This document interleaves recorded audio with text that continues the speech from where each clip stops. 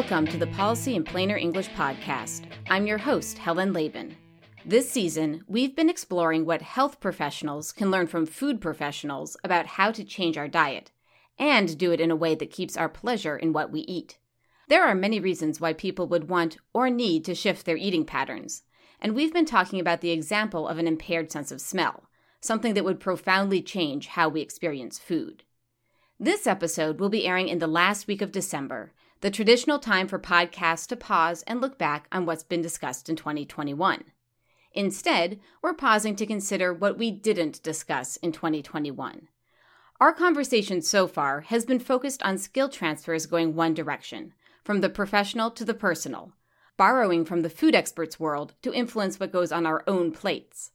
Today, we're taking a brief detour in the opposite direction.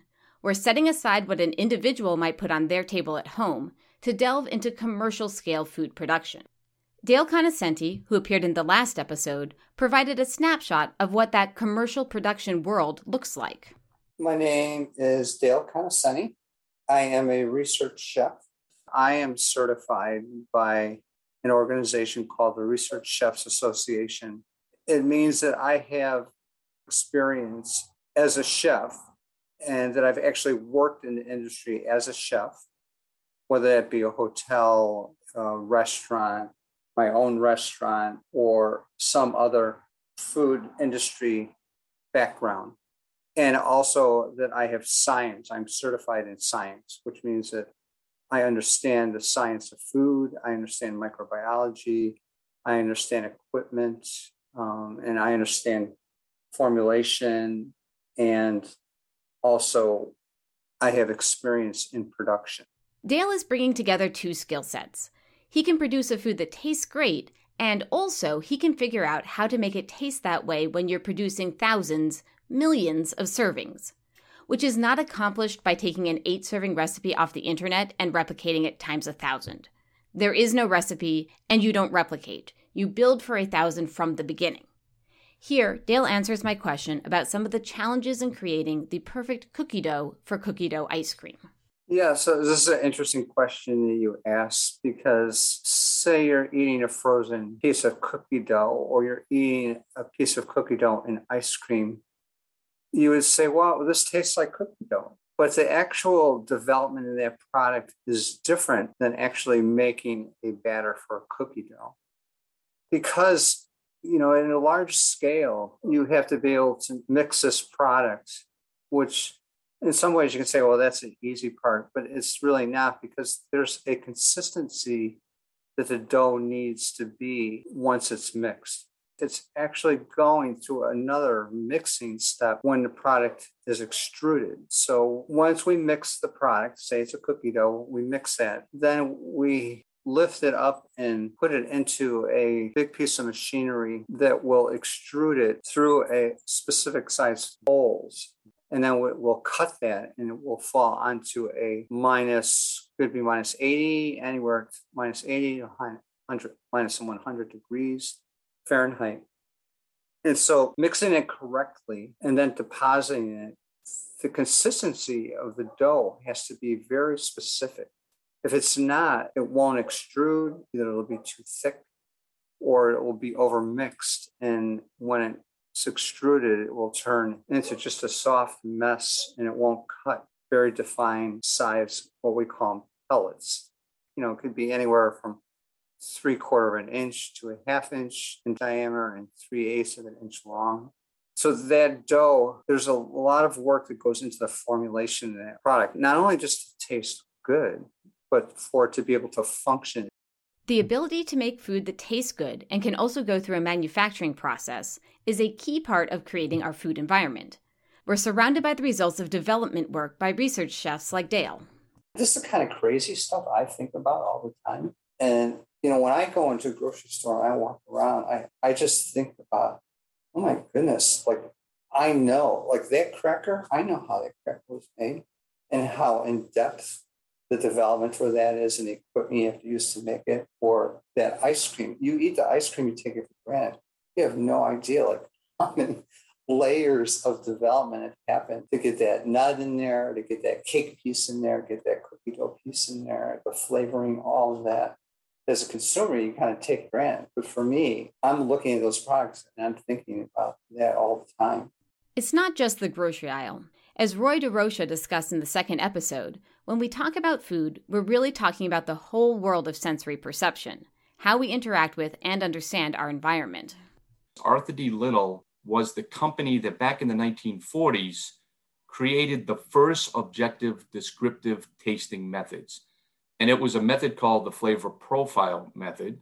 It has been used around the world since the 1940s to do two things: to develop nutritional products that people will actually eat, but also to flavor medicines so that people will comply with doctors' orders and take their medicines. Arthur D. Little's trained sensory analysts then went on to do plenty of work in food, but they've also tackled projects like designing a better kitty litter, removing off odors from new refrigerators, and have even helped diagnose metabolic disorders that produce odors through certain amino acids. In Dale's skill set is not only the equipment design and formulations that support commercial production. The chef experience also speaks to scale.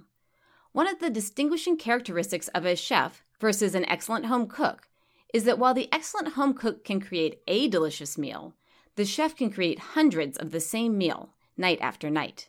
We alluded to the chef's skill set in our episode on medically tailored meals. Medically tailored meals are a treatment-focused food program. They provide a majority of a patient's daily nutrition needs through meals that follow specific criteria based on an individual's medical condition. That requires the skills to produce a high volume of food, ensure everyone receives meals that meet their specific medical needs, and do so in a way that tastes delicious. It's an expert skill level. That's been one of the barriers to expanding these programs, as many current community meals rely heavily, sometimes exclusively, on volunteer labor. Here's David Waters, CEO of Community Servings in Boston, speaking back in Season 3 about his Medically Tailored Meals program. Medically tailored meals in action, how do you actually create that? So in the context of food itself and preparation of meals, there's two key learnings. The first is that sick people have no appetite. So if we bring them institutional food, like we often think of when we think of large feeding programs, they're not going to eat it because they're already nauseous from chemo treatments, they're struggling with depression, they have complex medical needs, they may have GI issues. So the food really has to be beautiful because our first challenge is just overcoming the barrier to get someone to eat the food we provide. So to us, as food professionals, that means local ingredients, whole ingredients, beautifully prepared food, culturally appropriate food for the communities that we serve, really trying to bring not fancy food, but the comfort food that your grandmother made in your own culture. And that's more likely to motivate any of us to eat if it's like, oh my God, it's the cornbread my mother made, or the beans and rice my grandmother made, that kind of thing. But then it's about all of our patients have dietary restrictions, and the majority of patients, 72%, have more than one comorbidity. So they have more than one health issue that is impacting their diet. So I always say, my best friend has diabetes that's led to kidney failure, blindness, inability to walk, isolation, strokes, heart attacks, etc. He needs a diet that controls for glucose, potassium, phosphorus, vitamin K, and sodium. Almost none of us, unless you're an RDN, could go to your local market tonight and plan that diet. That's the intervention that Community Servings offers, is to be able to do that multi-layering of medical diets so that, much like a prescription, we're bringing you exactly what your doctor needs you to eat if you're unable to do it on your own. Community Servings provides meals at home. Another place where we see a similar skill set is in food service at hospitals themselves. There's a movement to ensure the food served in a healthcare setting mimics the type of thoughtful, delicious food we hope everyone can enjoy every day to support good health. Leah Pryor, who we heard from last episode, is part of that work at UVM Medical Center, which has been both a local and national leader in these efforts. They not only transform their menus inside the hospital, they transformed the grounds outside to include features like a garden to share with the community. We do a lot of gardening for health. So we have our Learning Garden programming, which Lisa Hoare, our garden educator runs with Marianne Ludlow and Jessica Fisher, as well as Gretchen Berry. So these are just some of our dietitians that we work with. That program's been around, I think this was the 9th season. That is a great program where novice gardeners get to learn how to garden, kind of get more confident with their green thumb, as well as getting a nutritional or a nutrition-based education alongside that. Then we have Gardening for Health, which is also led by Lisa Hoare, but then with Mike Latreille, who is the doctor. And that is actually kind of an interesting pairing of the garden educator and the doctor. So getting the doctor into the gardens with their patients and really learning the benefits of why growing our food is so important and how that can actually have a wonderful benefit to your health in general. We see similar trends in other settings that might once have been dismissed as offering only dismal institutional food. For example, we have the Vermont First program that works within the food service company Sodexo to source local foods for campus dining. They bring scale to healthy foods at 2 levels, providing meals to thousands of students in dining halls, and also working with local farmers to help them meet the wholesale specifications of a larger buyer in a way that makes sense for their farm business. So, here we have many examples of people with different skill sets that correspond to producing good food at scale. This podcast season explores what the rest of us can learn from those people to shape our own diets. But what about going in the other direction? What if you're someone keenly in tune with what food brings you pleasure as an individual, and you want to try scaling your ideas up to a commercial level? Somebody's tried that.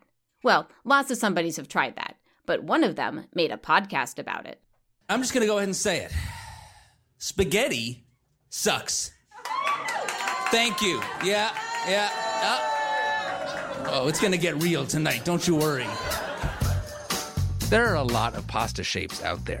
Frankly, I think a lot of them have issues. For years, I've dreamed of trying to do better. So on March 1st, we are embarking on a quest. I am setting out on a mission to invent a new pasta shape. That's Dan Pashman from the podcast The Sporkful, introducing a special series, Mission Impostable. And I'm not just trying to invent a new shape. I want to actually get it made and actually sell it. Dan begins with his own version of the flavored leader principles. Remember the Arthur D. Little system from our conversation with Roy? There were 5 principles: immediate flavor impact, balance and fullness, compatible mouthfeel, off notes, and aftertaste. Dan has his own theory about the 3 principles that define pasta shapes. And I love pasta. So over my many years and likely thousands of pounds of pasta consumed, I've put a lot of thought into what makes some pasta shapes better than others. In fact, I've actually come up with 3 criteria by which I believe all pasta shapes should be judged. Ready? Number 1, forkability. Forkability. Yeah, that's right. We get sound effects. That's how important this part is. Forkability. How easy is it to get the pasta on your fork and keep it there? Number 2, sauceability. Sauceability. How readily does sauce adhere to the shape? Number 3, the most important of all, tooth sink ability. Tooth sinkability. How satisfying is it to sink your teeth into it? My apologies to Roy that his flavored leader principles lacked sound effects. Dan also wasn't afraid of casting a wide net of experience to get to the heart of what really defines the things that make a pasta shape more or less satisfying. I need help from someone who approaches pasta from a non-traditional perspective, someone who can help me think about things a little differently. Yes, Georges Legendre. I am an architect and an academic. Georges has an architecture office in London, and he teaches at Harvard. Most important for our purposes, he wrote a book called Pasta by Design, in which he analyzes pasta shapes through the lens of design and architecture. Each page has a different shape, rendered like an architectural drawing, with complex math equations that describe it. In other words, he's not a chef, or a historian, or even Italian. He's an outsider in the world of pasta, just like me. Dan didn't hesitate to revisit what he thought he knew about his favorite food in the interest of understanding it better. I have a new assignment. It comes from my pasta fairy godmother, Evan Kleiman, host of the public radio show and podcast Good Food and expert on Italian cuisine. Go to the store and buy every box of pasta of a different shape you can. bring them all home and look at the 50 boxes, 60 boxes. Evan says, try all the shapes you can find and look for patterns. So far, so good. This resembles explorations our previous guests have talked us through. It's also similar to what Dan does in his own show, The Sporkful, experimenting with food in search of the best eating experience. Then, Dan goes a step further. He's taking these concepts all the way to pasta production and retail sales. The dough is pushed down through the die. Remember the Play-Doh factory where you push the dough through the star-shaped insert and it comes out shaped like a star? That star-shaped disc is the die. Steve walks me over to the dies. They're a row of solid bronze discs, very heavy, about the size of extra-thick manhole covers. Each die has about 100 holes that the dough goes through at once, so they can push out a bunch of rigatonis or whatever at a time. The larger the disc, the more holes in it, the more pasta you can make at once. Steve says the really huge companies that do 10,000 pounds an hour, their dies are the size of jet engines. It's pretty exciting to hold a pasta die, to think that one day I'll have a die that's the only one like it in the world, the key that unlocks a shape that I invented. The full Mission Impossible series inspired me enough that I now own a home pasta extruder. I host pasta extruder parties like my grandmother's generation might have hosted Tupperware parties. But unlike Dan Pashman, I'm fine keeping this at a hobby level. So why this detour into thinking about how we provide food at scale? Because talking about all the people skilled at scaling up our food aspirations is the most optimistic and constructive way to contemplate just how big a problem we're dealing with when we consider the intersection of food, diet, and health. If we look at diet as part of prevention, we see that according to the Centers for Disease Control and Prevention, or CDC, 90% of adults in the U.S. don't consume enough daily fruits and vegetables to support good health. Many, if not most, adults have moved past the prevention stage to develop clinical indications of compromised health connected to low-quality diet. Chronic, diet-related conditions accounted for more than half of deaths in the U.S. in 2018, and in recent years, these conditions made patients 12 times more likely to die after contracting COVID-19. Again, this is based on CDC data. That's not even getting into what we've been exploring this season around modifying diet in response to changing life stages and situations. Here's nutritionist Chris Moldovan, who we'll hear from later in the series, talking about changes that happen as we age. An individual will find that maybe they have taste changes related to the aging process, but it might be related to multiple medications or supplements that they're taking. The sense of smell is going to be decreased as we age gradually. Often this happens at a pace that's not necessarily discernible or noticeable right away, but over time can play a big impact on how someone senses and feels about their food. They might find that the digestive process has changed a bit in their bodies. Maybe they have reflux or they're not able to tolerate certain foods without gastrointestinal issues. Maybe they have problems with their dentition. They could have dentures or ill-fitting dentures, or maybe they have teeth with decay or loss of teeth that they're not able to chew, and therefore they don't enjoy the meals as much. They could have dry mouth related to, again, medications or an illness, which again can lead to, discomfort and not an enjoyable sensation eating as it once was. And so all of those types of changes that happen over time can lead to changes in individuals' intakes. Oftentimes, these changes can lead to risk for malnutrition. If certain food groups are left out, if certain meals are no longer prepared, if a person is not getting a wide variety of food items like different fruits and vegetables that provide different vitamins and minerals, different protein sources, or protein in general is often left out. It's expensive, it's hard to prepare, it's cumbersome, and it might be not as palatable to somebody who's aging. Don't worry, in the full interview, Chris will get to some positive steps we can take to avoid poor nutrition, and I'll recommend my favorite cookbook, which is The Pleasures of Cooking for One by Judith Jones. The point is that we're talking about everybody. Integrating food into health and healthcare needs to reach everybody. And here's the tricky part.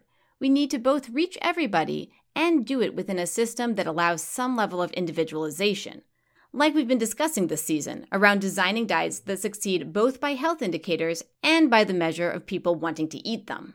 These types of everyone goals, the kind that blend individualization with the broadest possible reach, aren't unusual in healthcare. Vermont has the goal of everyone being connected to a primary care provider, everyone coming in to see that provider regularly for both current health issues and preventive care. And then within those visits, the individualization for a personal health plan can occur. It's part of the thinking behind federally qualified health centers, or FQHCs. The federal government outlines expectations around providing comprehensive primary care to everyone in a region and sets up a funding system to ensure that it's possible to offer this standard of care, even in rural places where there wouldn't otherwise be enough patients to support that level of access. We could outline similar examples in food policy. The U.S. Department of Agriculture's nutrition programs have a goal of ending hunger and obesity, including through entitlement programs. This structure of program offers blanket eligibility for children and anyone at a certain income level to receive, in USDA's words, access to food, a healthful diet, and nutrition education in a way that supports American agriculture and inspires public confidence. Yes, that's my husband doing voiceovers again. Neither system is even close to perfect, but they were at least built with the right kind of scaling in mind, reaching everyone and allowing for individualization. When faced with the task of joining these two complex goal sets, healthcare and food, we've run into issues right out of the gate around how to frame solutions. Often programs begin with addressing one particular aspect of the system and leave asking how it's going to scale for later. A strategy that might have worked if later never arrived. But later is now.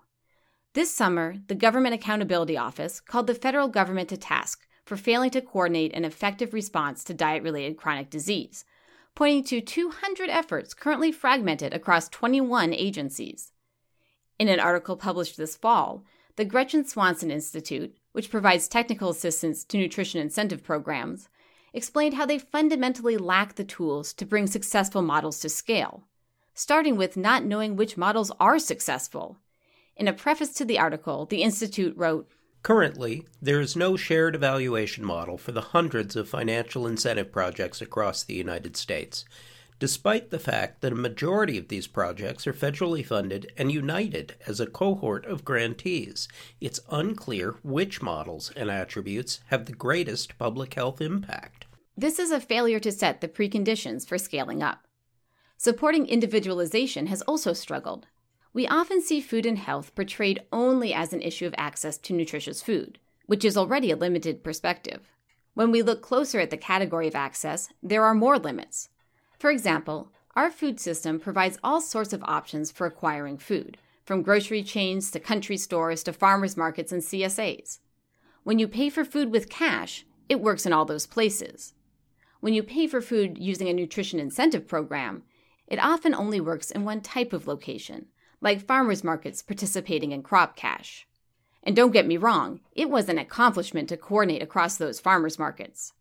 Now, we're asking who can take the next step and coordinate between different types of food sellers, allowing an individual to choose the access points that work for them. So, to help us all think bigger, we have this special episode on scaling, and a recommendation for Mission Impossible, a podcast about one man's quixotic pasta quest. It's a story of noodle enthusiasm, learning to think at scale, and collecting a team of people with the right skills to turn a dream into reality. Today, pasta. Tomorrow, transformation of the food system. If this were a class, the next assignment would be to go back to the introduction to the season with Dr. Shantanu Nundy and review how he's thinking about systems that reach everyone while also supporting greater individualization within healthcare. That's a lot of listening and a lot to think about ahead of 2022, when we'll return with the final episodes in this season of the Policy in Plainer English podcast.